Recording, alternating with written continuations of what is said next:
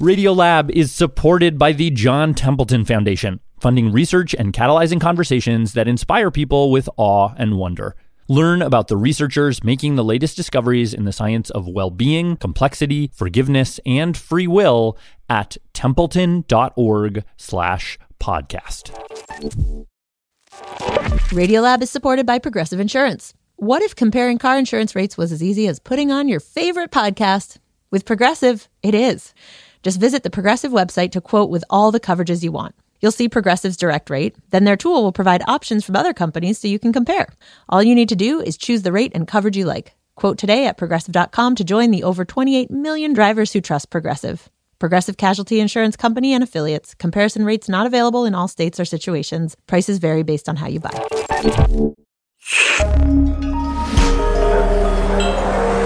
Listener supported. WNYC Studios.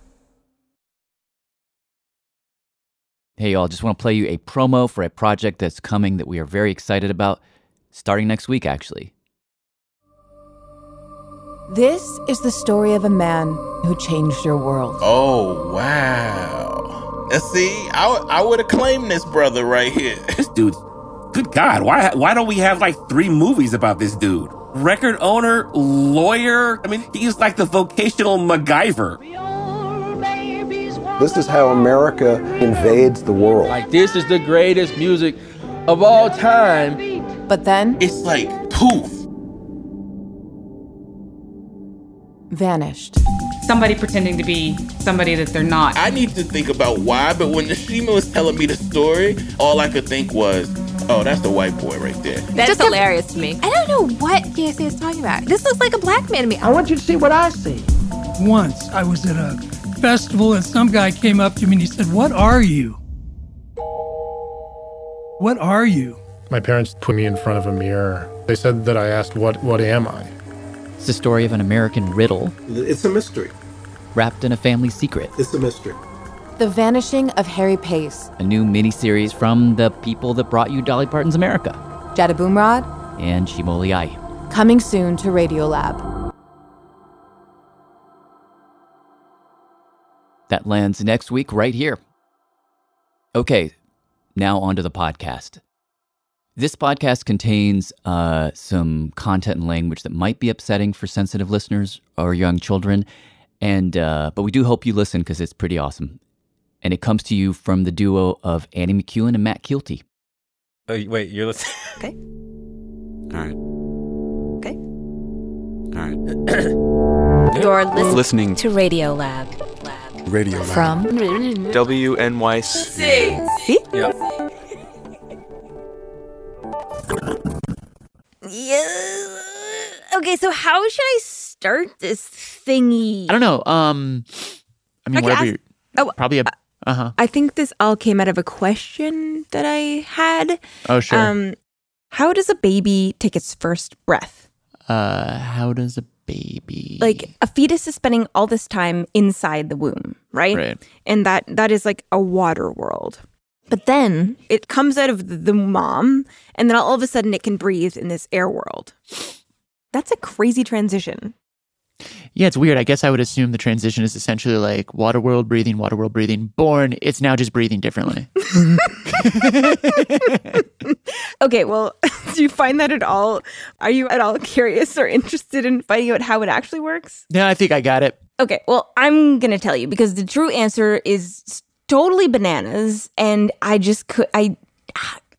can't. Anyway, I'll just tell you it. Tell me. Okay, so first, just to set it up, let's just review really quickly how you and I are breathing right now. Okay. So, as you might remember from elementary school, this whole thing is like a little do-si-do between the lungs and the heart. Mm-hmm. Okay, so blue blood low in oxygen enters the right side of our heart. From there, it gets pushed to the lungs, which are filling with air. Oxygen hops on the blood, CO2 hops off, boop, boop. Okay. Returning to the heart, the blood is bright red in color because it is filled with oxygen. Cool. It's going to enter the left side of the heart this time, not the right. It's going to go to the other side of the heart. And then from there, the red blood gets fired out around the body. It's going to go to the brain, our legs, our arms, our organs, which is like got to deliver its little oxygen parcels to all our cells. All our cells? Mm-hmm. And one more thing, one thing to pay attention. So we have in our heart, so we have these two different sides to it, the right and the left. Yeah. Between those two sides is a wall, and the red and the blue blood just doesn't mix. Like one side of the heart has the stuff that needs oxygen, the other side of the heart has the stuff that has oxygen. Right. Okay, now we're gonna learn how a fetus in a womb breathes. It's very different. Right? I mean, the baby is surrounded by water. Pediatric infectious disease doctor Rishi Desai. And its lungs are full of water. Oh. So you're not going to get any oxygen from them. But that's okay, because instead, of course, for a fetus, the oxygen comes from... Mom. The mother. Right. She does the process you just laid out. Yep. And then... This wonderful oxygenated blood that's bright red gets sent down to the placenta. The placenta grabs the oxygen and puts it into the fetus blood. Okay, so things get a little weird here. Absolutely. Red blood leaves the placenta through the umbilical cord. Goes in the belly button. And then through a small special tube, a baby tube, that you and I no longer have. Weird. It gets shunted into a giant vein that zooms it up to the heart. It goes into the right atrium, which is where blood normally goes. Now, if it was you and me, this would then go to the lungs, but it doesn't go to the lungs because the lungs are just pretty much useless. The lungs are full of water, right? They're just hanging there like these soggy raisins. This sounds disgusting. So instead of going to the lungs, that blood goes through... Trapdoor. Oh. There's a door. In the heart. In the heart? There's a door in the wall of the heart. Between the two atriums, left and right. In you and me, the two atria are completely separate, walled off. But in the baby, there is a special little door. Okay. It has a special little flap that opens one way. That little trapdoor is flopped open. So the blood all mixes together, and you've got this combination of fresh, oxygenated blood from the placenta and old blood from the rest of the baby's body. Purplish, maroonish blood, right? Which then gets pumped out to the rest of the baby body, goes to the brain, goes to the legs, goes and nurtures its cells, and blah, blah, blah, blah, blah. Eventually, it gets back into the placenta, where the carbon dioxide hops off. And then mom will carry that in her blood to her own right atrium, and then to her own lungs, and then breathe that out. Wow. Got it? Got it. Got it. Okay. So this system with the special baby tube and the trapdoor heart and the mixing blood and all of that, at the moment the baby is born, has to somehow transform into the system that you and I have. Within seconds. Whoa. Okay, so let's go to, or do you have any questions, or can we go to labor? No, yeah, it all makes sense. Labor. Okay. Labor begins. As mom's squeezing and as the baby's coming through the birth canal, it's a little bit like wringing a towel dry. All that squeezing and squishing is pushing this water out of the baby's lungs and... into the baby's body. Wait, what? Like we just kind of absorb the water. Like our bodies are like, yoop. Internally? Yes. Weird. Okay, so labor. Squish. And then... the baby comes out of the mother. The moment a baby is born, it's extremely wet. And for the first time in its life, it's cold. It's never been cold before. Oh. Actually, if babies aren't dried and swaddled... the baby can lose a lot of heat right away and can die from hypothermia very quickly. Oh my God. I never thought of the shock that is. Yeah. But it's also useful. When that cold hits... the skin sends little signals to the baby's breathing center in the nervous system. And this breathing center is just waking up. It's like someone's rapping loudly on its bedroom door, wake up! Wake up! It's time! And it's groggy and wait, what do I... Okay, as that's happening, the umbilical cord that has been supplying this baby its oxygen, its nutrients, its everything is... getting super tight. This thing already is beginning to close. That's insane. So there's no blood coming in through that umbilical vein. That means there's no oxygen getting to the baby, but it also means that CO2 in the body is beginning to build. The baby is suffocating. Well, a baby comes out and it looks blue, right? Oh. It's blue because it's not breathing yet. Huh. It's like it's never breathed in its life. But this baby taking a breath, it has to happen. And it has to happen fast. Meanwhile, the carbon dioxide levels are rising. until finally that little breathing center woken up by that cold skin snaps into action. And all of a sudden, Should I be pushing? Mm-hmm. the brain triggers. The baby took in a big breath. And with that breath, the nervous system's like, go! As the oxygen hits the lungs, all the dominoes start falling. all the muscles keeping blood out of the heart. In unison, relax. Blood is just rushing into these lungs, picking up all this fresh oxygen. The lungs are opening up like two sails, filling with wind. The blood then rushes from the lungs back to the heart, and as it enters the left side, that door that's been pushed open the whole time, boom, slams shut. The wall is sealed. The heart is divided. Now you've got no mixing anymore. That door will never open again. And that special baby tube I mentioned starts to close. Protein is kind of like sewing it shut.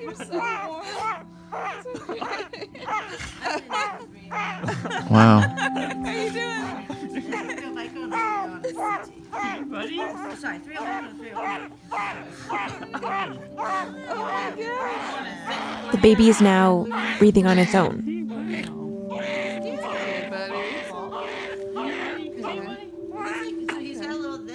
It's funny because it's like it is a little story of the necessity of trauma. That like the deeply traumatic act of coming into existence in the air-breathing land world.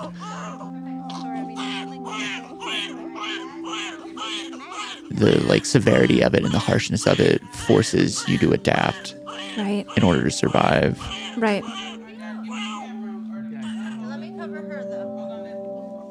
Of course, that's just the first breath.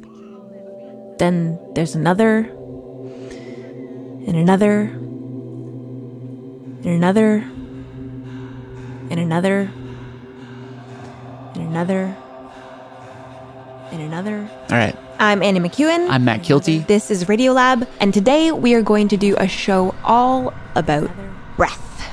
And another. About how after that first breath, and the next breath. From the moment you are born to the moment you find yourself in right now, these breaths can be long, they can be shallow, they can be short, they can be quick, they can be harsh, they can be quiet, they can be soft.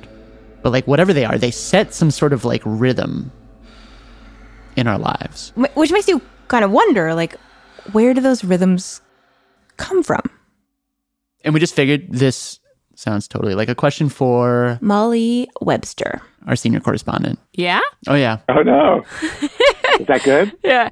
All right. So I ended up talking to this guy. Mark Krasno, professor of biochemistry at Stanford University. Okay, perfect. So Mark is a lung researcher. My favorite topic. It's my favorite topic, obviously. And we're going to pick up with him in like the early aughts. Kind of a natural extension. So he actually has this question of just like, well, what is actually controlling the rhythm of the lungs? Exactly. Like what makes you breathe? Exactly. Yeah. So he starts doing some research and he finds this paper that says if you go down to the base of your brain, in what's called the brainstem, it's kind of the space that goes up between that like groove that you have at the back of your skull. Yeah. It's right buried deep below that. I can feel it right now. And it is right there that Mark learned that there is this little clump of neurons that are actually initiating each breath.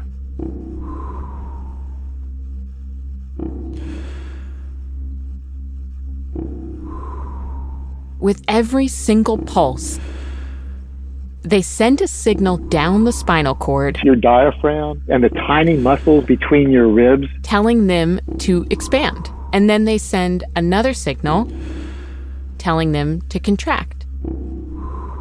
And this is just what these neurons do. They are the pacemaker neurons. Huh.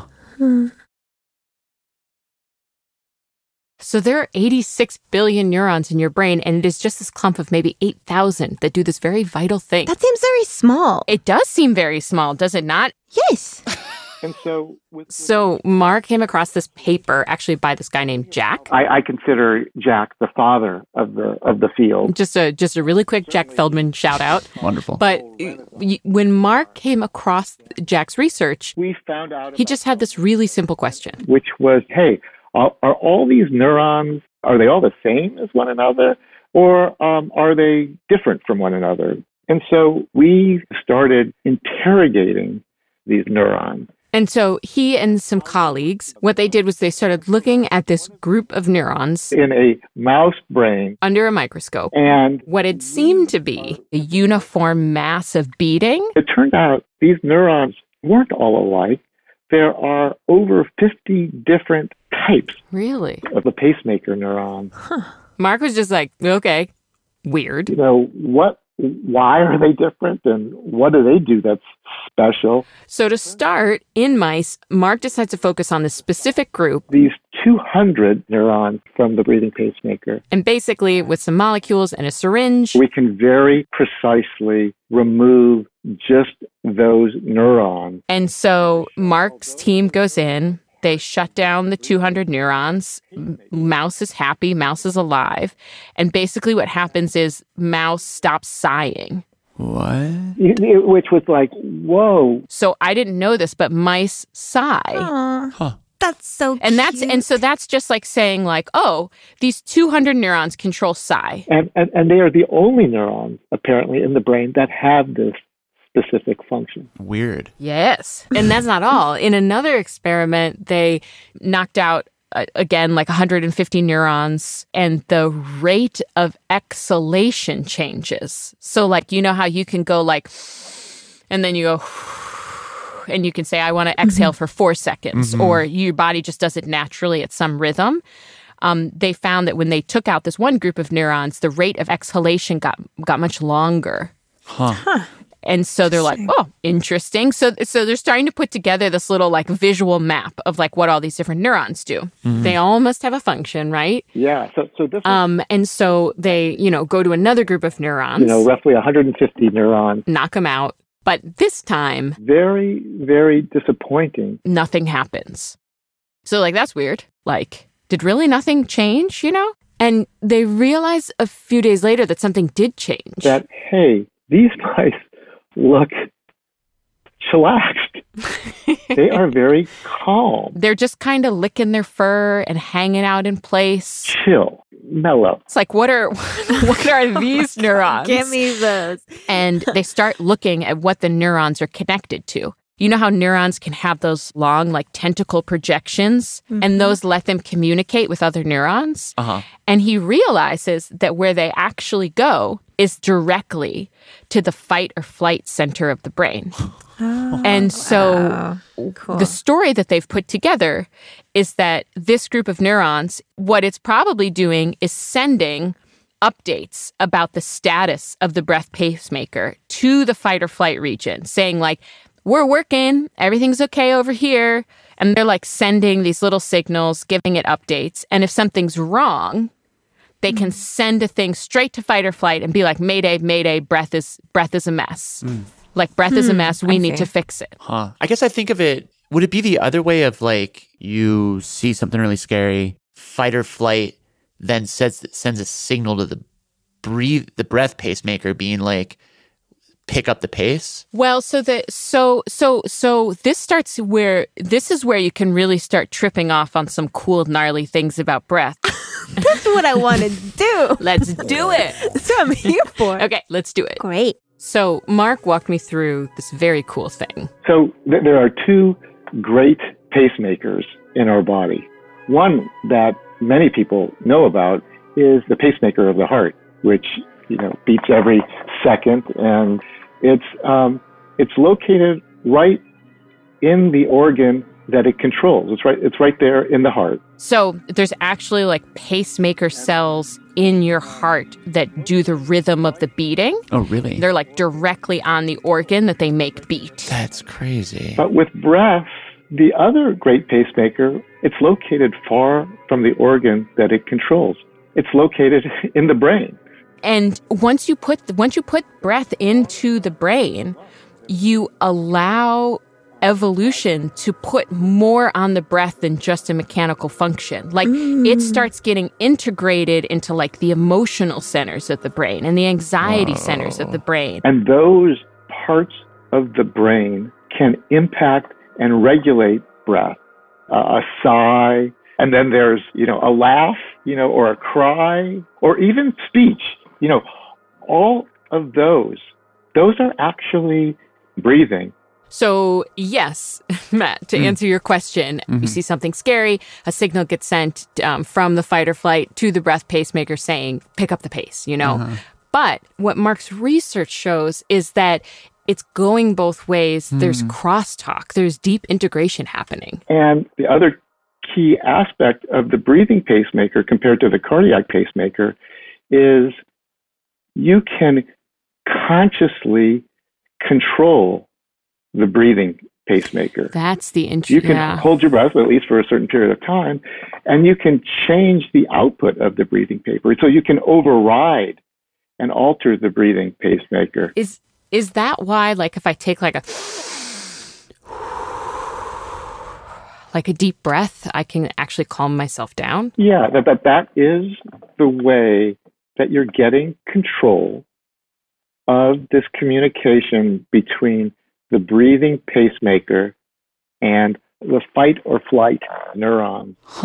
And so in talking to Mark, I feel like, in a way, he almost gave me like a scalpel to get inside my own brain and control it. Like if I actually change my breathing, it will change this breath pacemaker region and it will send an I'm chill signal to the fight or flight directly, and it will calm down. Wow.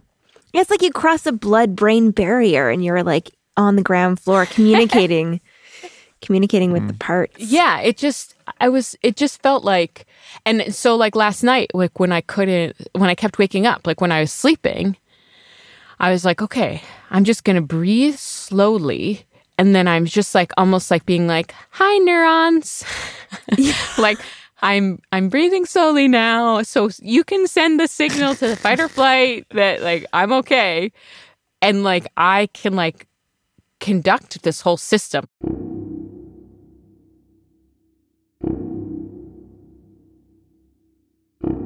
Like I can work this system.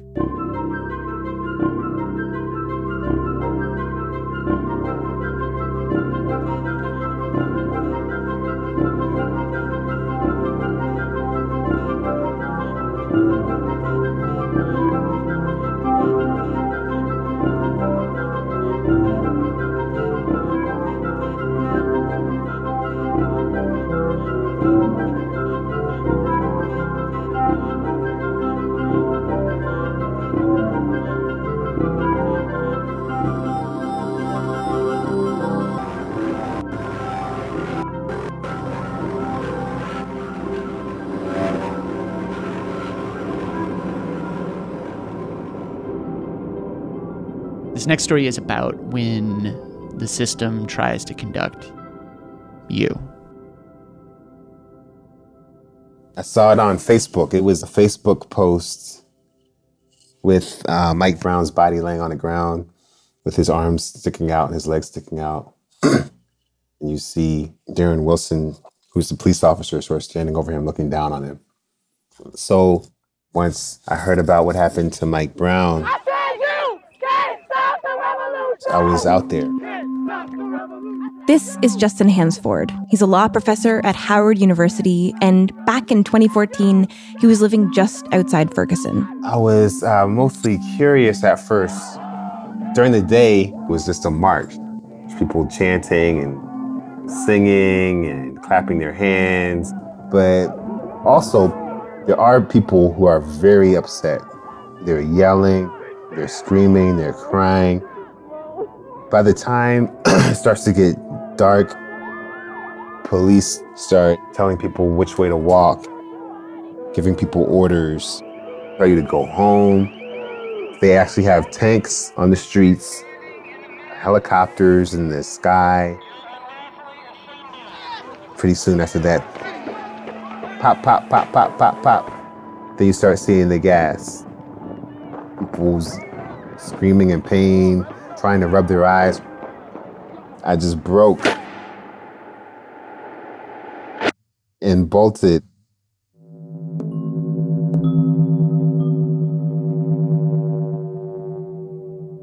But after that first night, Justin returned to the protests again and again. Yeah, I would go every day, especially during that first, 10, 14-day period.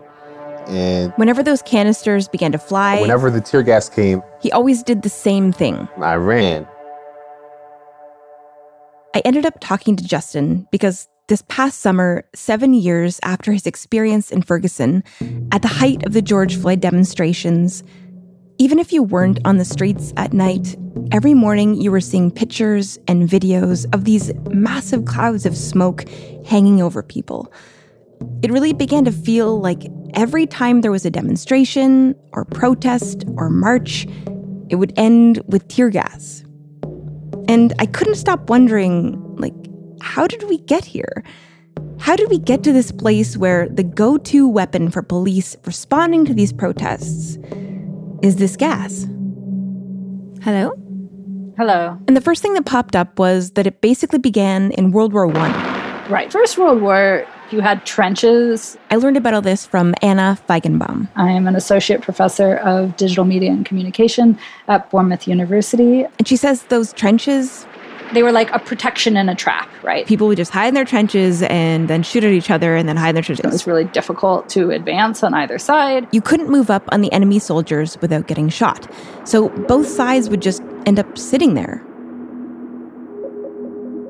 So the question became, how do we get the enemy soldiers out of their trenches? And the answer? Tear gas. Tear gas. France were the first to fire it, according to the most agreed historical story of World War I. August 1914, the French fired tear gas grenades at the German line. Strange smoke crept across no man's land and down into the trenches. And given what tear gas does, we can imagine that the German soldiers started to rub their eyes in pain. Tears started streaming down their faces. And then, as they breathed the smoke in, they began to cough. They coughed and coughed.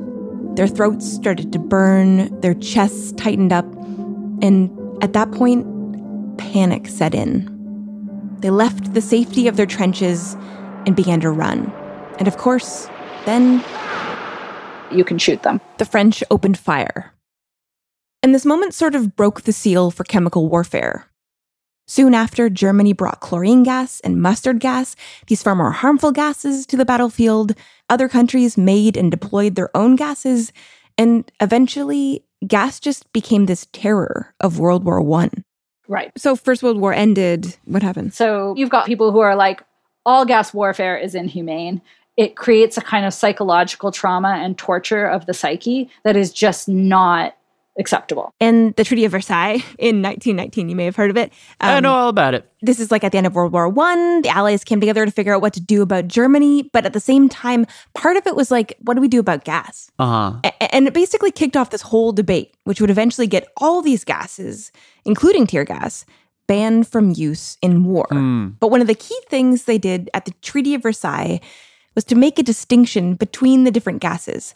So there was a really bad kind, like chlorine gas, which could just straight up kill people. The not so bad kind, like tear gas, which eventually got labeled non-lethal. Right. And Anna says that distinction is really, really important because it left the door open for people to argue that even if we can't use tear gas in the trenches abroad, maybe we could use it on the streets back home. Okay, so fast forward to the end of the First World War.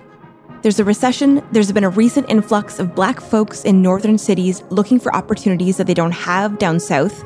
And a lot of white soldiers just getting back from overseas see these Black folks as threats to their jobs.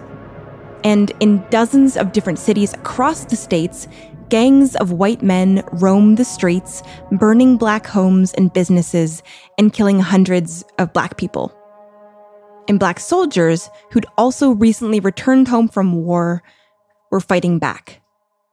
This became known as the Red Summer of 1919. And in the midst of all of this, there was also a wave of labor strikes. And some police forces began writing to the War Department requesting tear gas. This is from the New York Police Department in August 1919. It has occurred to me these gases might be an efficient agency in suppressing disorder. From the Department of Public Safety in Norfolk, Virginia in September. In this city where it's possible that we may have a great deal of trouble with the Negro element, such a device, I believe, would work to perfection. And the War Department is like, no way. But these requests that said, send us tear gas, they kept coming. And in the meantime, there were people within the War Department who were thinking, maybe this isn't such a bad idea. In particular, there was a general named Amos Fries, who was a huge proponent of tear gas. And he and his network started to arrange these big demos with these police departments. So he had like 200 police officers go out into a big field. You know, a bunch of police pretended to be the protesters and the other police were the police. The pretend protester police got shot with tear gas, and Amos Fries made sure there were some reporters there to see it. In the article, there's these lines of like, the grown men were crying like babies. Showing that just by restricting their breath, he could dominate these guys, make them run or cower or give up. But the key part of his argument, the thing that made tear gas so special, was that a couple hours later, everyone's going to be back to normal and fine, and you won't have any, blood on your record. And as the riots and labor strikes and civil unrest continued, tear gas, this thing that could control a crowd without killing, started to win the day. And if you search the archives of the New York Times around 1921, 1922... Tear gas holds back mob. Idle Reds threatened a tear gas revolt. Tear gas stops riot. You start to see tear gas slowly seep into its pages. Police use tear gas to dislodge maniacs. At first, it's only a few a year. Tear bombs used on Princeton students, police say. Tear bombs scatter Detroit mob of 5,000, which masses before anti-Klan meeting. But by the time you get into the 30s... bombs rout crowd at Negroes' trial. Tear gas ends riot. There are hundreds of instances of tear gas being used all over the country. Tear gas ends riot against Texas. Wilmington used and so it got to the point where wherever there was a crowd of unhappy people, there was tear gas. The civil rights movement, the anti-Vietnam War protests, the anti-globalization summits had lots of tear gas. Occupy got super tear gassed. And I talked to this guy at the Omega Research Foundation. His name is Neil Corney, and part of his job is looking into the use of tear gas worldwide. And he told me that in the last 10 years or so, the use of tear gas has just exploded. And that is also, of course, when the Black Lives Matter movement really, began and picked up steam. And over that time, Justin Hansford kept showing up at protests. He became a legal observer and even went on to accompany Mike Brown's family to Geneva to testify at the UN. And he says that he probably ran from tear gas about 30 times. There were times I could not escape it, multiple times. Really, the worst time for me, I was actually in my car. Oh, wow. I have asthma, and a lot of, especially Black kids, have asthma, in part because where we've had to grow up. But anyway, I know that if I got tear gas in a major way, it could be lights out. So I ran to my car, and I couldn't drive through the protesters because the protesters were on the street. So I had to drive sort of perpendicular to get around where the protest was. Unfortunately, everybody else was trying to do the same thing. So I was about 1 block over from where they had deployed the tear gas, and I was stuck. I double checked to make sure my windows were, I tried to roll them up more, tried to turn off my vents. I knew when the tear gas had entered the car because I could recognize the smell. Almost like laundry detergent, but it's more pungent. I was panicking a bit because I didn't have my inhaler on me at the time. Dang. I covered my mouth, but I knew there wasn't much I could do. I was coughing a lot. I was coughing uncontrollably. Tears were coming down. I never knew if it would just hit. Like I'd have an asthma attack and just hit. Just panic. As his chest clenched and tightened, as he struggled to breathe. You're in flight mode. Like you're frantically searching for what's going to keep you alive and you're not finding it.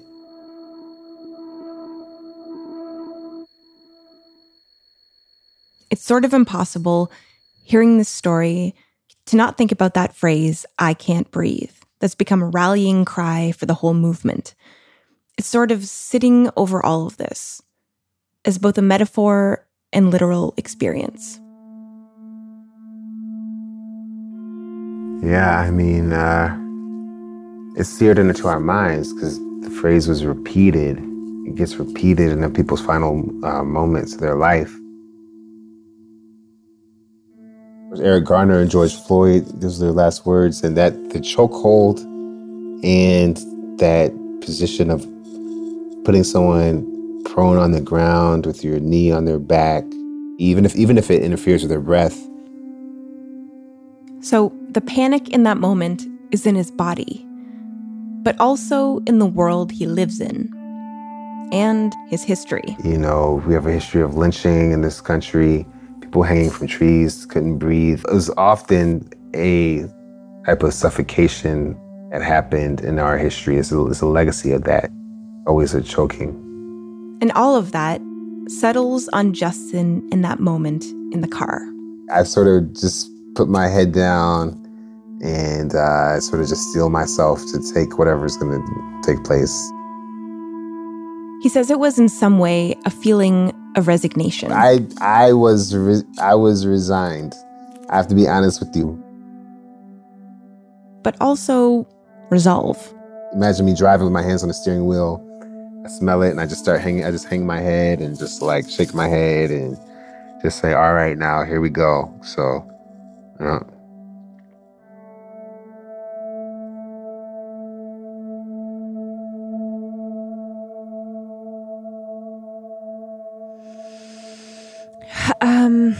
I wish there was like a lighter question I can now ask you. Yeah, it's something light. What do you do to feel better? What do you do to unplug and relax? Or do you not? Like, or do you just write papers? Or do you have like, do you have a cat? Like, what do you do? I don't know. Oh, you know what I like to go jogging. And especially if it's warm outside and there's sun and I listen to some music. I like to jog when it's very sunny out. I just like to get out there early in the morning, listen to the birds sing for a little while, and then just turn up to Janet Jackson and just make it happen.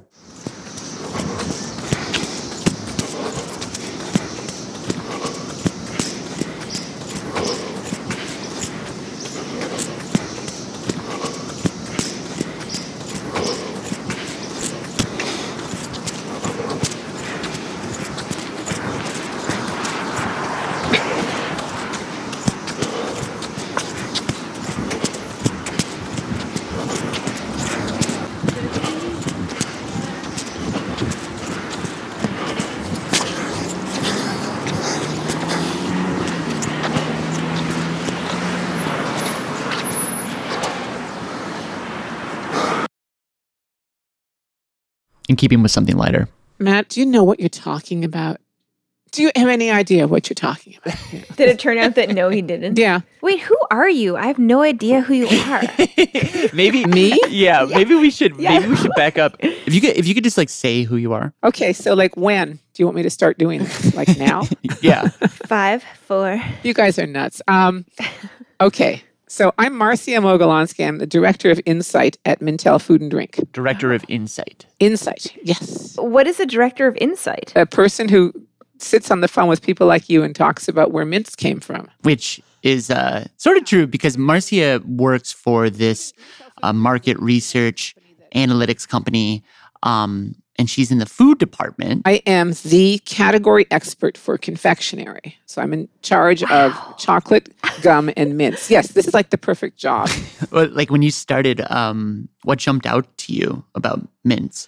What was interesting to me is the line between a mint, a candy, and a breath freshener is very fuzzy unless you're going for breath freshening strips or what we used to, squirt into our mouths. I don't know if they even exist anymore. Oh my God. Like Banaka. Oh, Banaka. Remember God, Banaka was great. And then there were those Listerine breath freshening strips that those are dissolved gross. on your tongue. Those are really Awful. weird. Yeah. They were really weird and they were gross tasting. That's Now a what market, that feels like it's a market innovation, though. it was when it was first launched, but it doesn't really exist anymore. It's been replaced by other innovations like What are the new ones? Yeah, what's the hot thing right now? Just strong minty flavored everything, like those Altoids that come in strong minty flavors. Mm-hmm. But this is a really small slice of the confectionery industry. This is not, stop traffic. We've got a new mint because it is intended for two purposes, basically. Well, maybe three.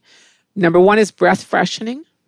Number two is to wake yourself up because you're having a slump and you're really bored. So you reach for something little at your desk. You're not going to eat a bag of Doritos when you're having a slump. Speak for yourself. Yeah, exactly. But most people are looking for a pick-me-up. And that pick-me-up could be a chocolate. It could be a cookie.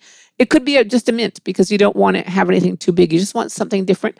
You want something to chew on. And the mint is like kind of it's stimulating in your mouth. Or you want something to chew on, which is to get rid of nervous tension or stop yourself from doing something worse like eating or smoking. Right. And number 4 is kissing. Well, yes, of course. Okay. Well, so last time we spoke, you had said something that totally surprised me because I just called you up being like, I don't know, breath mints, what's going on? And you said that the market is down. Yeah. The market for mints and gum, sales have declined.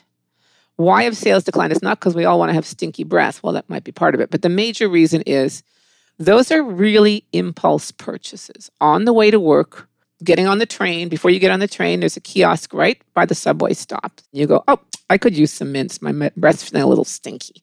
So you pick up a package of mints and you throw them in your purse or your pocket or whatever. Right. That doesn't happen anymore because no one's going anywhere. Because you see them and you realize there is a need. Right. And the need is you have to freshen your breath. You have to freshen your breath because you're going to go have some very garlicky food for supper and then you're going on a date afterwards. Or you're going to work and you have a big meeting and you're going to have to meet the boss. Mm-hmm. But you happen to have had garlic chicken for lunch, which was a big mistake, believe me. Garlic everywhere. Or you're at the bar and you have a drink and then you meet someone and you want to talk to them and you don't want to appear like you've been drinking. You want to have fresher breath. Oh, yeah. At the bar. I wasn't drinking, I swear. Just so you're eating my garlic Can't you tell chicken. by my spearmint breath? I haven't been drinking at all. Exactly. You don't normally have them, but suddenly you have a reason to buy them. Yes. It's not a planned purchase. It's usually an impromptu purchase. There's also something like the idea of like breath mints or something hopeful about that. Like you reach for it because you have a date later or because you have a meeting later, or there's like, you're going to be a person in the world and this is going to help you. And it's going to be like your assist or your lifesaver or like, whatever. And so like, and this like lack of reaching for these like little hopeful things that will like, push us to be that much better in our day or that much more confident. It's like just interesting that we're in that time. And I think that things will improve. I think that this has just been a blip in the general universe of things. Mm-hmm. This has been a wholesale change in people's behaviors that people just did not anticipate. No one ever thought we would grind to a halt where we spent the past year staring at our own four walls and not meeting people and going to the movies, going to concerts, going shopping, going socializing. All that stuff just ground to a halt. Right. But I think that things will improve. I think that people are going to be desperate to resume. Maybe popping mints like crazy. Oh, yeah, and sneezing their way from here to there. So, you guys seriously don't sneeze when you eat a strong mint? No, but I do like the idea, though, of like the sign that we're getting out of the darkness is the breath mint rebounding. Yeah, yeah. I ended up calling another retail sales firm. They told me that in the pandemic, mint sales dropped by 40%, but that since March, with each passing day, they started to see mint sales tick back up.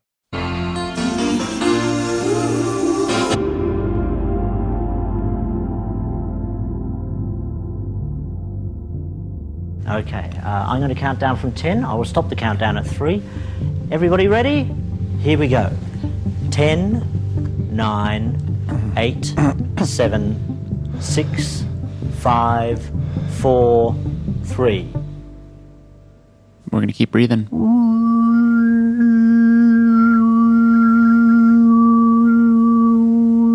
Just after this man holds this note for as long as he can. Be right back.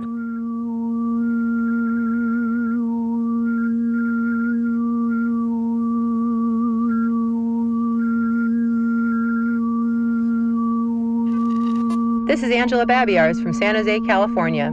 Radiolab is supported in part by the Alfred P. Sloan Foundation, enhancing public understanding of science and technology in the modern world. More information about Sloan at www.sloan.org. Science reporting on Radiolab is supported in part by Science Sandbox, a Simons Foundation initiative dedicated to engaging everyone with the process of science. Radiolab is supported by ZBiotics. If you've been looking for some help waking up refreshed after a fun night out, ZBiotics Pre-Alcohol Probiotic is here to help. ZBiotics is a genetically engineered probiotic invented by scientists to help tackle rough mornings after drinking. This probiotic is the first drink of the night for a better tomorrow, as it works to break down the byproduct of alcohol, which is responsible for rough mornings after. Go to zbiotics.com/Radiolab to get 15% off your first order when you use Radiolab at checkout. ZBiotics is backed with a 100% money-back guarantee. If you're unsatisfied for any reason, they'll refund your money, no questions asked. That's zbiotics.com/Radiolab and use the code Radiolab at checkout for 15% off. Radiolab is supported by Cozy Earth. When you think about summer comfort, words like breezy or soft maybe come to mind. With Cozy Earth's luxurious bedding and loungewear, you'll get the comfort of home wherever you roam, allowing you to elevate your summer getaway no matter where or even if you're getting away. Cozy Earth bedding is temperature regulating and made from top-notch materials, including viscose from bamboo that can turn any living or sleeping space into a sanctuary of luxury and comfort. Their loungewear and pajamas offer you their signature level of comfort while maintaining an elegant fit, so you can look cute and be comfy even if you're taking a long flight or car trip. Cozy Earth provided an exclusive offer for Radiolab listeners. Get 35% off site-wide when you use the code Radiolab at www.cozyearth.com. That's 35% off at cozyearth.com, code Radiolab. Discover your next destination for ultimate comfort at Cozy Earth. While some colleges ramped up police presence on campus, others responded to protests against Israel's war in Gaza by giving students a seat at the table. I'm Kai Wright, and on the next Notes from America, meet a young negotiator from Brown University. We'll explore what divestment actually means and how views of victory in this movement vary depending on where you sit. Listen wherever you get your podcasts.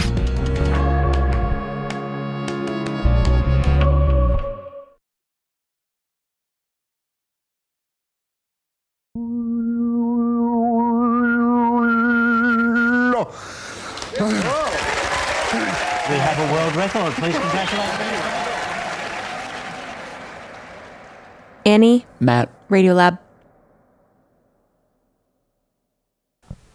Okay, are you ready? Yeah, I'm ready. Okay. I sense a disturbance in the air. My chest feels tighter.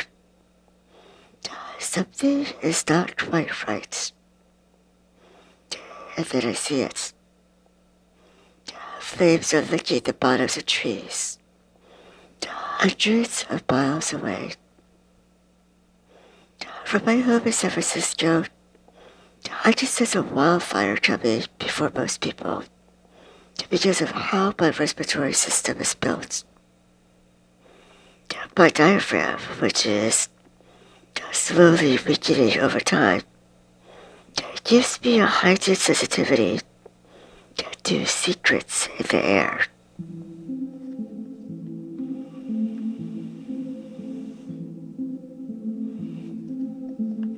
Because my diaphragm is weak, I use a ventilator to help me push the air out of my lungs.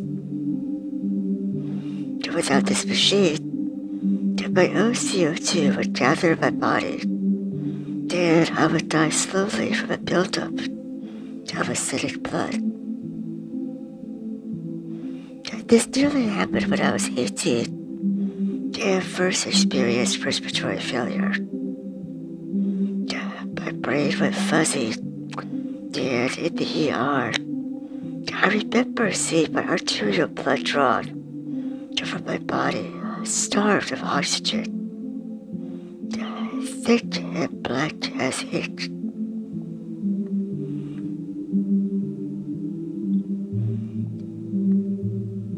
But I clawed my way back and lived to tell the tale. And that is, if you are willing to listen.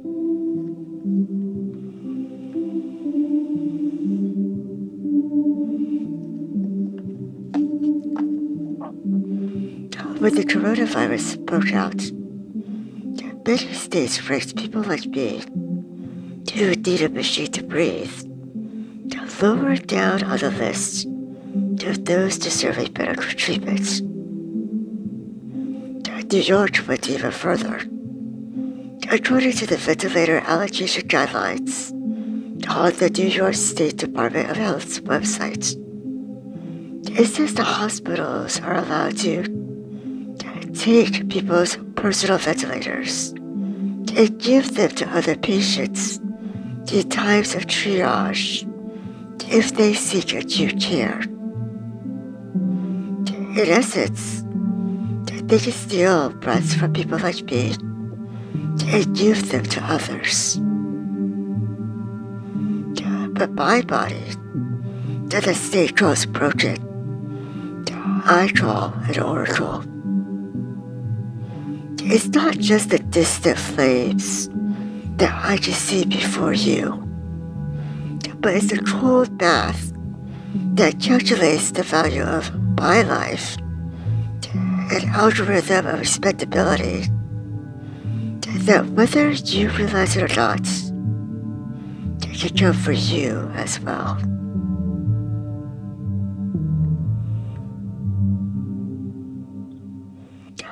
My name is Alice Wong, and I'm a disabled activist, writer, and all-around troublemaker. Okay, so this next thing comes from... Yeah, you sound great. All right. Writer Mosi Secret, who typically does some pretty serious journalism. Yeah, I mean, I have mostly done investigative reporting or in-depth narrative writing on issues of race or issues of criminal justice. And man, this just sounds like, fun. Yeah, imagine that. And, yeah. But I will say that this did not end up being a totally silly thing. So, thing begins. Maybe 2 or 3 years ago, there was this video that went around. Funk Flex, I'm here. From Funkmaster Flex's show on Hot 97. Hashtag freestyle. And just to set up the significance of what you're about to hear. So Flex, he's got a radio show. A lot of rappers come on. And it's a regular feature that Funkmaster Flex has where people kind of come on and freestyle. Young and May here, about to shut it down on the Funk Flex show. And there are a lot of people who are... Yeah, man, A-Boogie with the hoodie. I'm with my man Don Q. A lot of younger, newer rappers who come on and, who are doing something. They think they're doing something. Dawn season. We Balls, we about to go crazy. Think they're doing something. Because in these freestyles, which are very, very good, there are moments of rappers who are kind of stalling out, rappers who want to do multiple takes, rappers who can only go for like a minute or two. And so they're like, okay, let's bring in the OG and show them how it's done. I mean, listen, I like to answer people's demands. I like to come through with what they ask me for. So this video is a video of Black Thought is here. The rapper Black Thought. And we're gonna, what we do in this position. He's sitting at a desk next to Flex. He's got on a beige fedora, sunglasses. Let's go, Earns. And do it. He just kind of like destroys it. I'm sorry for your loss. It's a body dead in the car, and it's probably one of yours. The writing all across the window in the walls. Whether it was true or false, we shouldn't have got involved. Remember, we walked past the teacher, take the chalk and laugh. We wrote punishments. I will not talk in class. Now it's pistols punishing people for talking fast, and all these innocent bystanders is hauling ass. And what unfolds in this freestyle is 10 minutes of him not missing a beat. Fools swear they wise men know they foolish, but we was headed for the web even before computers. And the beat was very fast, and the rhymes were like intricate. I was making major moves, my dollar deja vu. My mission when my ambition was brandishing a tool to be an icon. Wearing slippers made of python. And what you start to see in this video as Black Thought keeps going is like about 3 minutes in. You can kind of see this motion in his body, like he starts to almost like bounce in his seat. At about 5 minutes, he breaks a sweat. We went from Similac and Infamil to the internet and fentanyl. With all consent was still against the will. I got the detox for y'all. The microphone, Dr. Black, Deepak Chopal. By 6 minutes, the sweat is just dripping down his face. By 7 minutes, you're just like, this guy's entering a trance. Not just regular, I'm an apex predator. Brim stay fresh, feathered up, etc. Nevertheless. By 8 minutes, you can see Flex's face just like, oh shit. By 9 minutes, you can tell he's just like pushing it out. I'm a bull inside a China shop. Molly whopping, watch another cotton picking body drop every time we rock. Yo, and finally, just under 10 minutes, 10 minutes straight, Black Thought lands this freestyle. Ain't too much data. I tell a story like fingerprints and blood splatter. You see what it is? Black Thought Funk Flex, one motherfucking take. You just saw what it's supposed to be. Ciroc Studios. You mad? Fuck yourself. Stop the bombs. And after that, there are all these discussions like, oh, you know, like, is he one of the greatest rappers of all time? Did we not know this? And I was talking to some friends about it. Like, a lot of people were talking about it. And like, one of my friends was like, well, you know, he can do that because he can circular breathe. And I was like, that sounds crazy that he can circular breathe while rapping. And I was just like, oh, okay, that explains it. That explains it. Because for Mosi, he knew the power of circular breathing.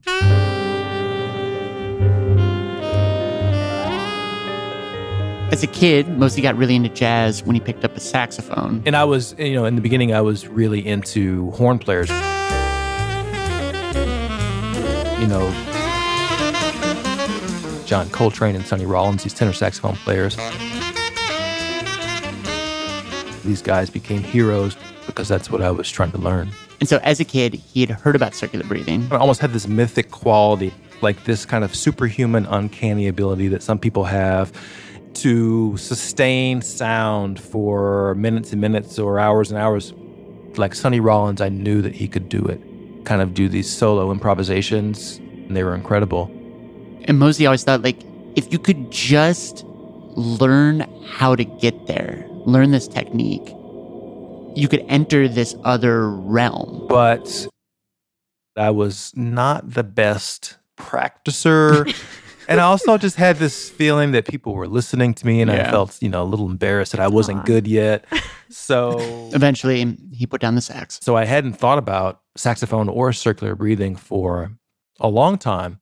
But then, Funk Flex, I'm here. That sounds crazy. And so, talking about this episode that you guys are doing, Mosi pitches this story about the freestyle, about circular breathing. We were just like, yeah. So I think he went off reporting. Basically internet research. Ended up on Reddit. On this, like, I read this subreddit where it's like, oh my God, did you guys see that flow? You know why he can do that? It's because he can circular breathe. And then people are like, oh man, that's so amazing. That's why he's so great. And then there, you know, like a few posts down, there's somebody who comes in, he's like, well, actually, I play clarinet, and it is technically impossible. It is actually impossible for one to use circular breathing while speaking. Yeah. And I'll just say really quick, in hindsight, went back and watched the Black Thought video. Probably one of yours. The writing all across it was just like, oh, we walk past he's breathing all the time. This is just a supercut. This is a supercut of him breathing. And I didn't count the breaths, but it's like clearly a lot of breaths. Like sort of, he's just like breathing like a normal person, but doing this extraordinary thing. Yes. The artistry there is amazing. So like, he's a genius, but he's not doing the crazy, godly, mythic thing of circular breathing. But then Mosi dropped another bomb. From what I understand, like most horn players can do it. Oh. I know, sorry. No, it's okay. I mean, there are videos on YouTube showing you how to do it. So, like, that's in interesting. Kenny G's how-to video on YouTube, he says, I'm sorry. Excuse me. You have to watch the Kenny G tutorial. Hello, it's Kenny G here. Welcome to the Rico website. Because just everything about it says, 1990s smooth jazz Kenny G. Yes. And it's called circular breathing. It's where you hold a note and you actually breathe while you're still sustaining the sound. But anyway, this is what happens when you do it right, okay?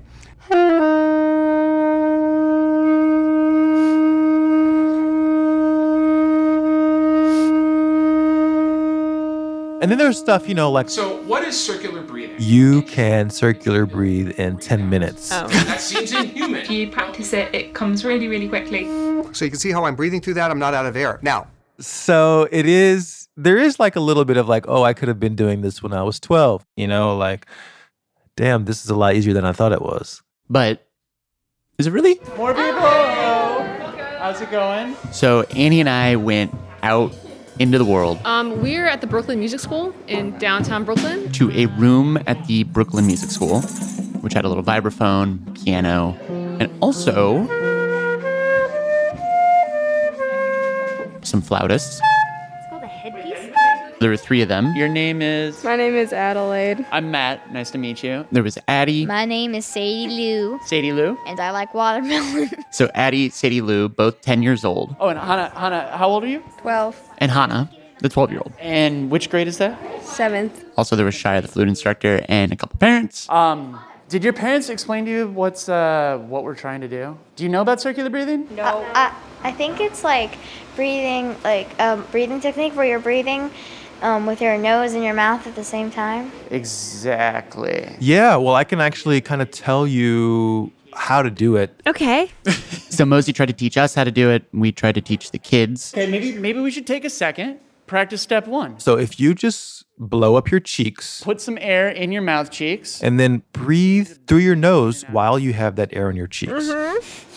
Okay, well, we got some fast learners. Okay. Does everybody feel good about step 1? Yes. The second thing that you'll do is while you have your cheeks blown up, use your fingers to press in your cheeks. Squeezing the air out of your cheeks. Out of your taut lips. Very elegant little... Slowly, I should say. And so the skill is learning to force that air out of your mouth with your cheek muscles. Wow. Rather than with your fingers. Oh. And you are doing that at the same time as you are inhaling. Okay? Okay. Okay, how do we feel about step 2? Okay, great. And then the last part is, which is where it gets really difficult. How do you refill the cheeks? Exactly. How do you refill the cheeks? So one of the things that we need for this is a straw. So there's 3 straws. And this is the really tricky part, is you have to, while you're pushing the air out with your cheek muscles, you have to inhale to get some more air back in there. And you just keep it going, continuous flow. Also, I will hand out jars of water. So no, you get a glass, you fill it half with water, you fill your cheeks with air. Blow through the straw into the water. And the way that you know that you're doing it correctly is that the water obviously will bubble, and you want those bubbles to continue. Forever. Yeah, forever. Okay, I'll start at 3. 3, 2, 1, breathe.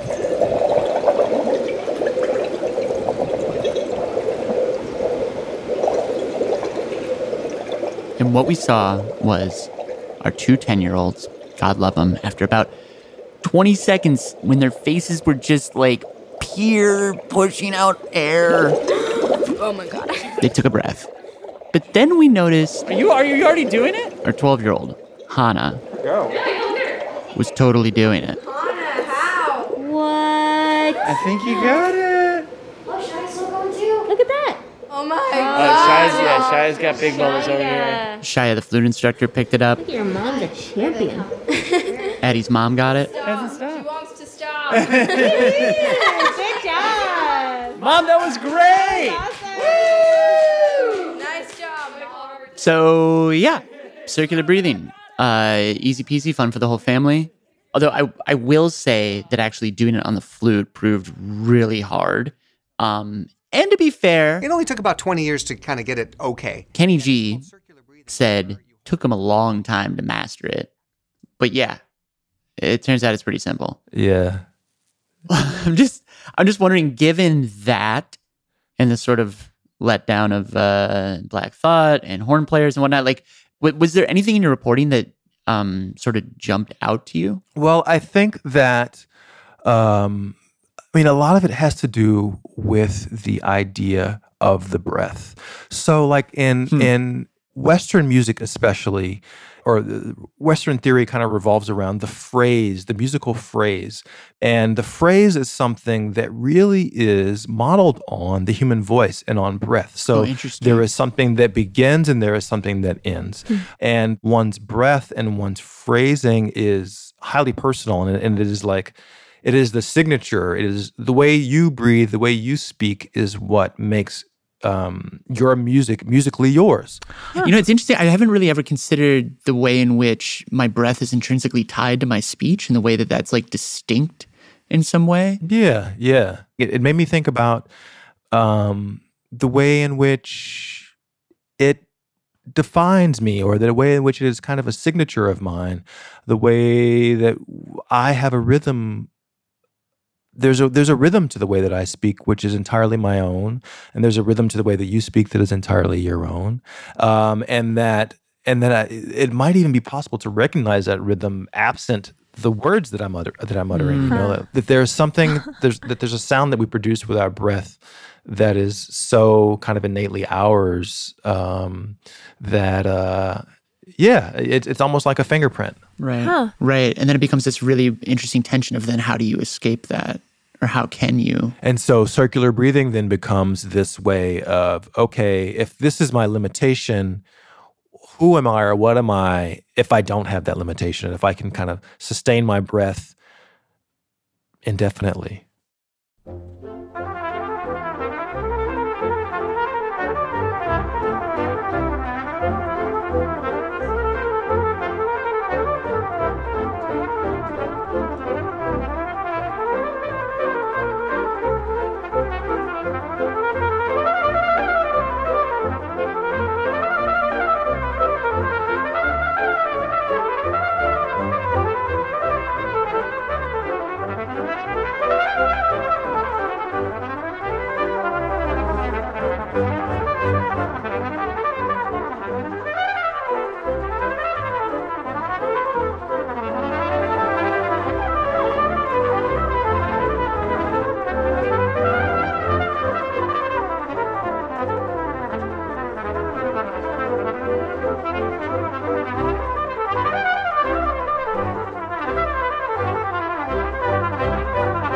So this is the piece Moto Perpetuo, which was this violin solo known to be kind of one of the hardest passages in classical music. And in the 1960s, Rafael Mendez came across it and played it for trumpet. This version is a version by Wynton Marsalis. And it's like 4 minutes of just unbroken, very high tempo sound.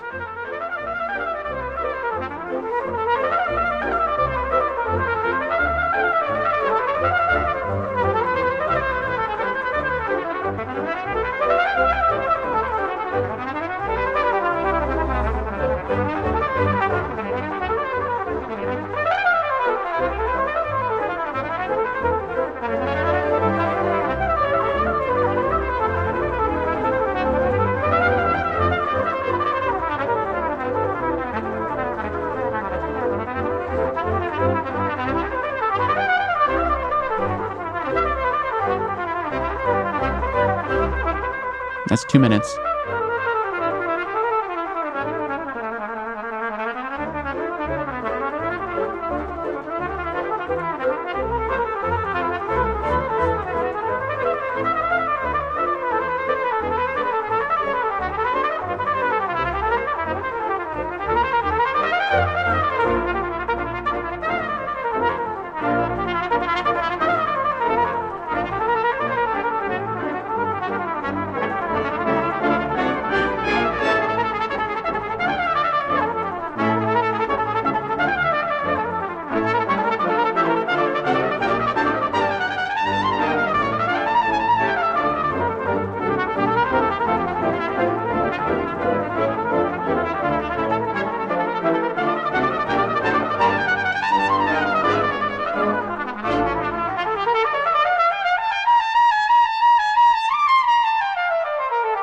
3 minutes.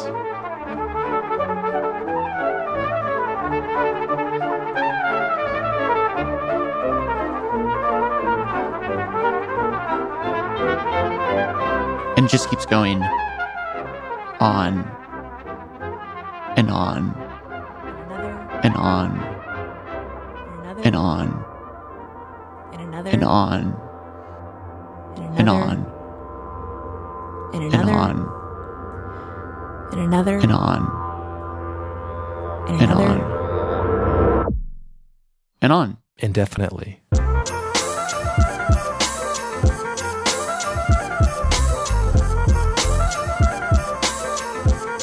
Say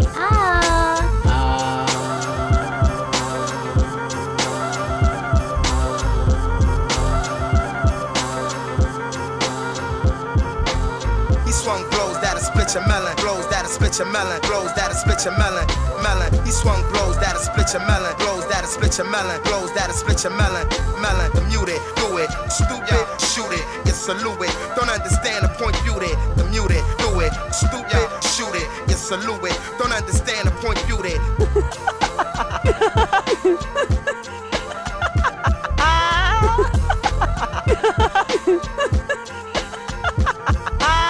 He swung blows that'll split your melon, blows that'll split your melon, blows that'll split your melon, melon. He swung blows that'll split your melon, and on and on and on and on and on and on and on and on and on and on and on and on and on and on. another. Annie? Yes. Matt? Yes? It's Robert again. Robert Krulwich. Former co-host. I know. I didn't die. I'm just lying here.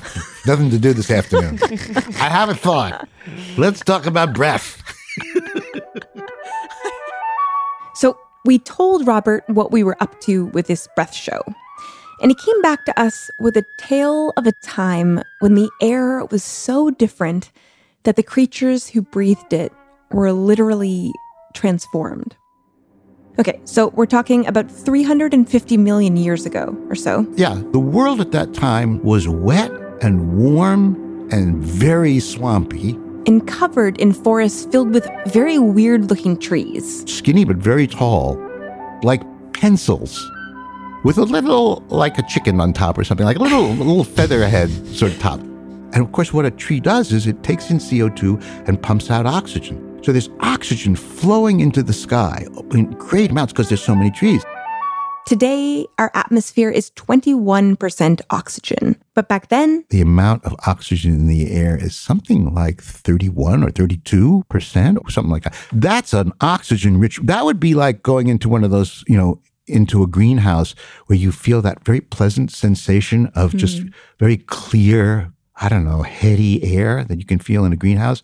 That's the whole world was like that at the time. Oh, is that why a greenhouse feels like that? Yeah. You're getting a little oxygen high when you go into a greenhouse. It's a little bit like maybe wearing a terry cloth robe in a really nice Four Seasons hotel, lung-wise. You get gorgeous air, luxury air. And you just finally feel pampered, I guess is what I imagine.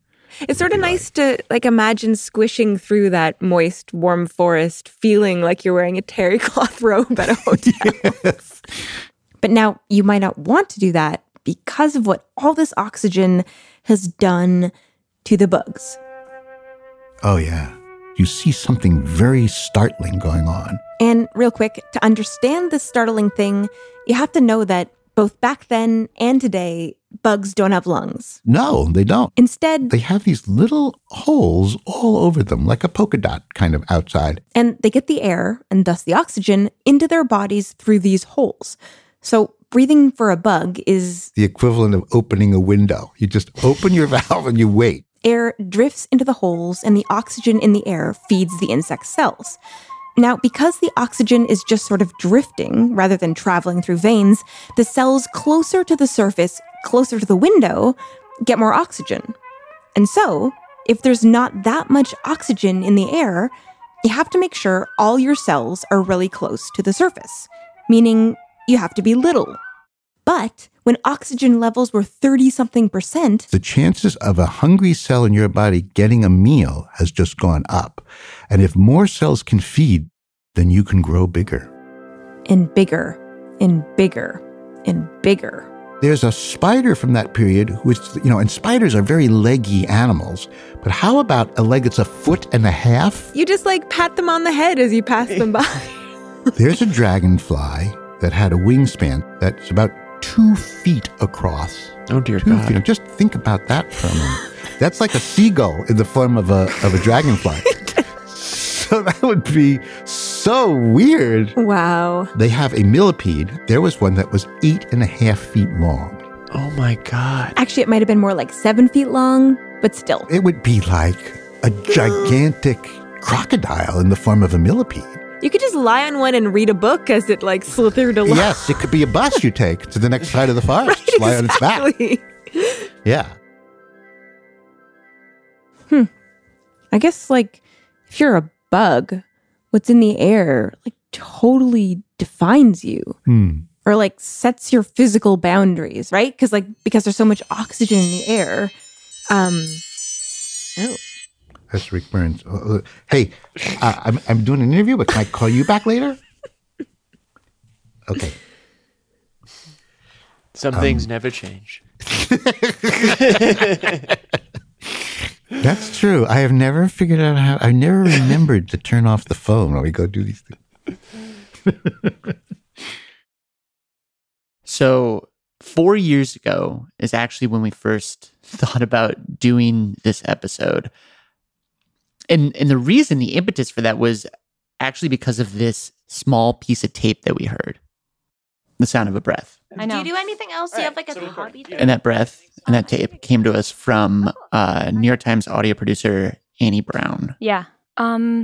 This came about because I was applying for a job at the New York Times. This is 2017. And I got an assignment that I had to find a story that was about controlling an urge or an impulse that was surprising and gave you some kind of instructions on how to do it.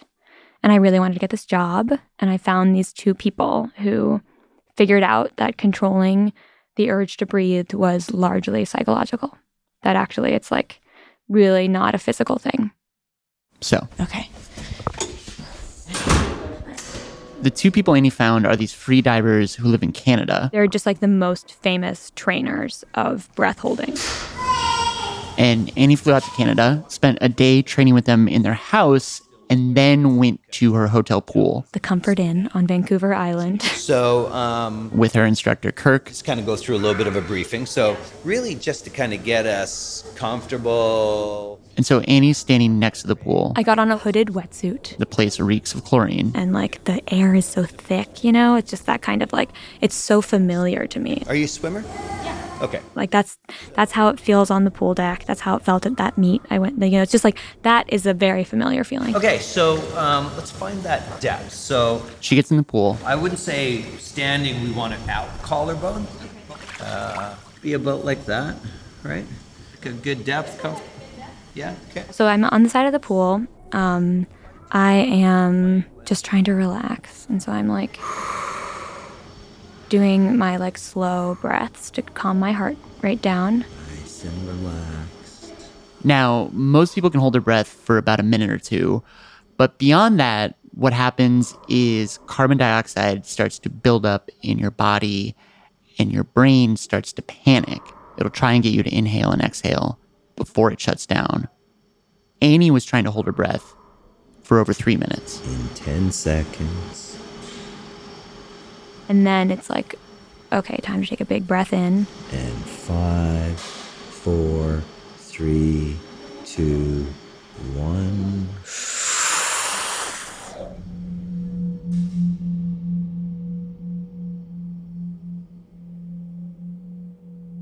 Drop my hands from the side of the pool and just let myself fall into the water.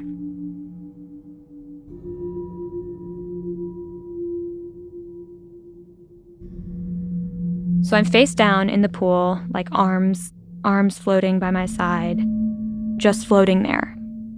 Like a piece of Jell-O. You're just jiggling in the water. I was this is amazing. And I felt good through a minute and a half, where it was tap for 1 minute, give me a signal, and I was still feeling pretty good.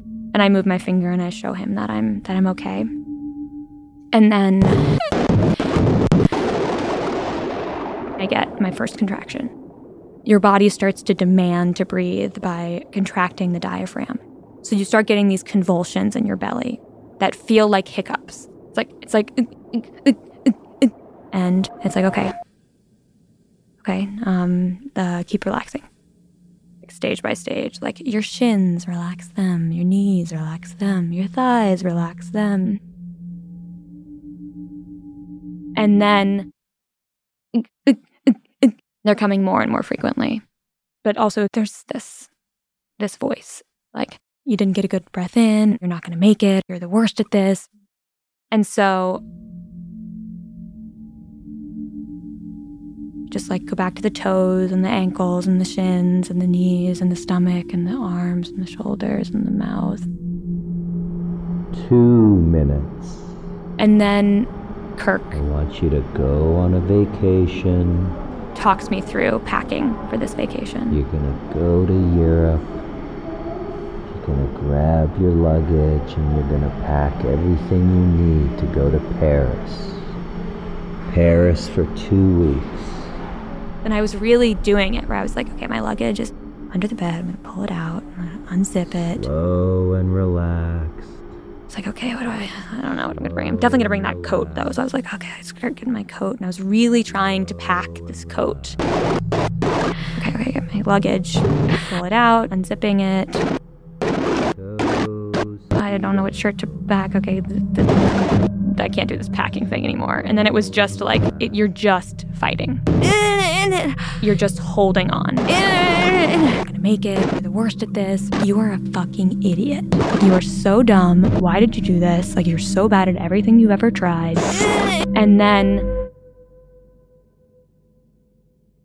I was like, oh, Madeline. Like, I saw her from above, her head in the water. And then I was like, oh my God, it's this. So Annie grew up with 2 sisters. The oldest was Madeline. And she had epilepsy.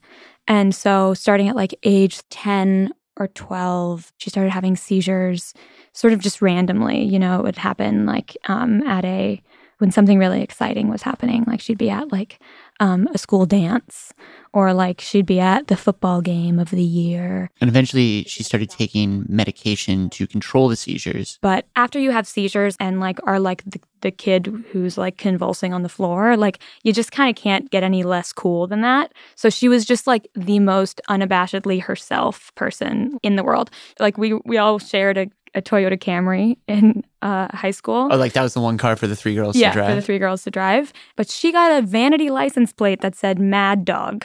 Wow. And then she got a SpongeBob steering wheel cover. But the big thing that Madeline did, actually all the girls did, is swim. I was a bad swimmer. But Madeline was the swimmer. She loved to swim. And she was a butterflyer. Oh, cool. Yeah, she was super strong, like much stronger than me. And like just got super fast and was so committed to it. Eventually, she got recruited to swim at a college in Atlanta. She did that her freshman year. Yeah. And how did you find out what happened to her? I was at home getting ready for this snowball dance. Because you're still in high school. Still in high school. I was a junior. And that was the night of the big dance. Annie was getting ready. And my parents just kind of yelled, like, we're going to the hospital. Madeline is sick. And, you know, she had had seizures so many times and been in the hospital so many times that I was just kind of like, okay, like, you know, like, here we go.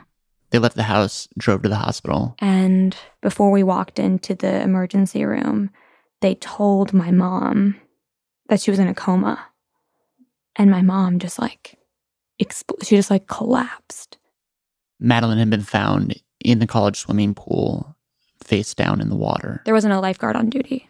So just like an adult swimmer who had come in to do, you know, his own laps, just like noticed her. And we don't really know what happened. She likely had a seizure and fell in the pool. Annie and her family basically moved into the hospital. And it was the morning of the 4th day. And I really didn't want it to end. I really didn't want to. I was like, let's just give it another day. But the doctor was like, she's not coming back. the rest of the day, I drove home with my dad. And I just kept on repeating to myself, like, my sister died today. Today, my sister died. And we got home. And everything looks different. Everything looked like it had been moved around. And I sat in the living room and I was just like, Madeline died today.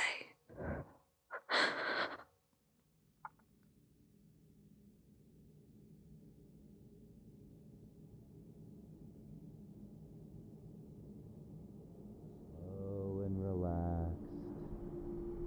Slow and relaxed. Slow and relaxed. Doing great. And so there Annie was in this pool. This voice, you're not gonna make it, you're the worst at this, getting louder and louder. Fucking idiot, you're gonna die. And it was after 3 minutes of having not taken a breath. I was like, oh, Madeline. And I suddenly, like, was her. Floating there. And then I was just like, I gotta come up. And breathe. Breathe. Breathe. Breathe. Breathe. Breathe. Coming out, I felt kind of like giddy. Right. Good job. So, 3:37. And like, it was like in the tape, there's no like acknowledgement of the like terror. But it's weird. It's like, I felt so like, yeah, coming, like it's a very strange series of like, of emotions. After all this was over, Annie said when she was thinking about Madeline coming to her in the water, she kept coming back to this question. What was the point of that? Like, why did you do it? And what did you learn? And while in some way it was just this thing she was doing to get a job, this story about controlling an impulse or an urge, she realized that in her reaction to Madeline's death, there was also an impulse, a voice that would come to her in moments of pain and sorrow, not totally unlike the voice she heard in the pool. Like, why wasn't I the one who died? You know, like, she was so good. Like, why wasn't it me? She should be alive, and I should have been the one who died. Annie says in the years since Madeline died, she's learned how to push that voice away. But she did say that moment in the pool gave her another way to push it and like uncovered a muscle she didn't totally know that she had. If you can like learn to not trust that voice, you know, and like really put it down, that it can get better. And hopefully it just means I can do it more, you know, that like when those things come up, recognizing them as this like unnecessary voice. And getting past that voice, Annie said, lets you push through the grief. Or maybe just like settle into it in a way that lets you heal. It feels like we can enjoy the memories of her more. Like you can like enjoy just who she was, and where like it's like just a like a memory of her that can be like a blanket that I can pull out and wrap around me and put back in the closet. So like I went to one of her swim meets in college, and that was about a week before she died, and she died in that pool. Sorry.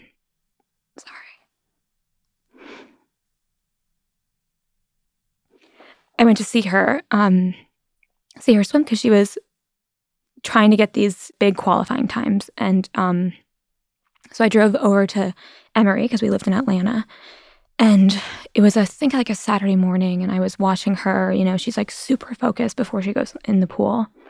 And she like gets on the stand and dives in. And like she's good, just going so much, her splits are so much faster than they've been in the past. And I think she's going to get these times. And she got them. And she doesn't know that I'm there. And I like made my way down to the pool, which like you're really not supposed to go on the pool deck, because it's like for swimmers only. And I'm not a swimmer anymore. Now I'm in the theater, where I belong. And I made it down to the pool and just kind of like slipped by the people and was on the pool deck, like trying to find her. And she was in the warm down pool. So she's swimming and I'm like trying to yell at her and she like doesn't see me. And she does her, her flip turn and flip turn. And I finally just like kind of whack her as she does the flip turn. And she looks up at me and she goes,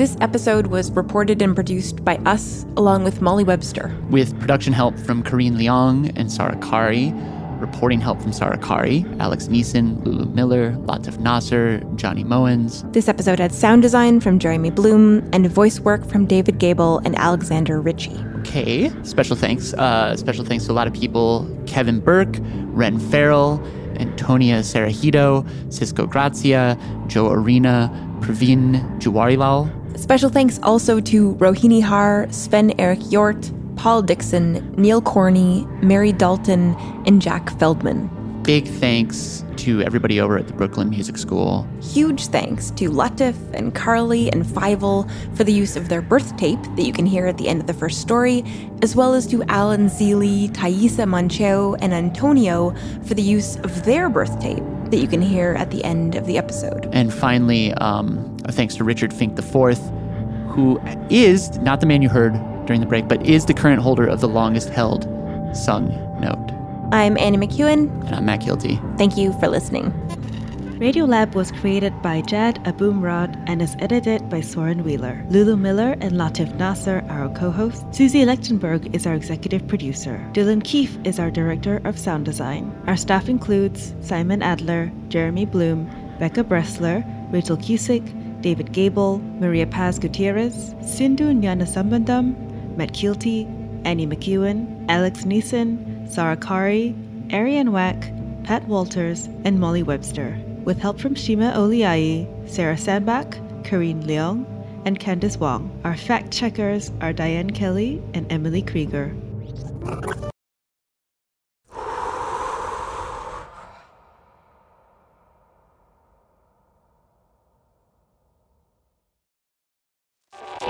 Radiolab is supported by the John Templeton Foundation, funding research and catalyzing conversations that inspire people with awe and wonder. Learn about the researchers making the latest discoveries in the science of well-being, complexity, forgiveness, and free will at templeton.org/podcast.